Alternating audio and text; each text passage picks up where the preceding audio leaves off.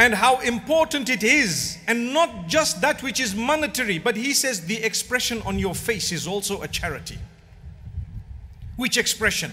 The positive expressions, the smile. When you smile, subhanallah, what do you achieve? He says, smile. The smiling upon the face of your brother is an act of charity. Wow. So he wants you to have a good expression.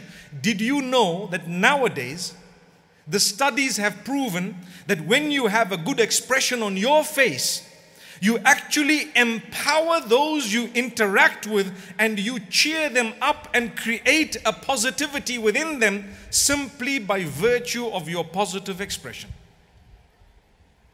If we were all gloomy, even those who are happy would look at us and become sad. But if you have a smile on your face, those who are having a bad day would smile back at you. Try it. The greatness of this man, if you know him, you will love him. I imagine this man always smiling, subhanallah, always trying to empower people with this positivity, and it's there. And he tells us, Bashira wala tunaffira wa yassira wala tu'assira. Imagine the words. He's sending his companions to spread a good message of Islam to Yemen, and he tells them, give good news, don't give bad news, which means encourage people, do not discourage them. Speak positively, not negatively.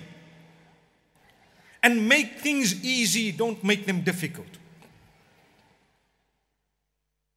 He's telling his companions, make things easy, don't make things difficult for others.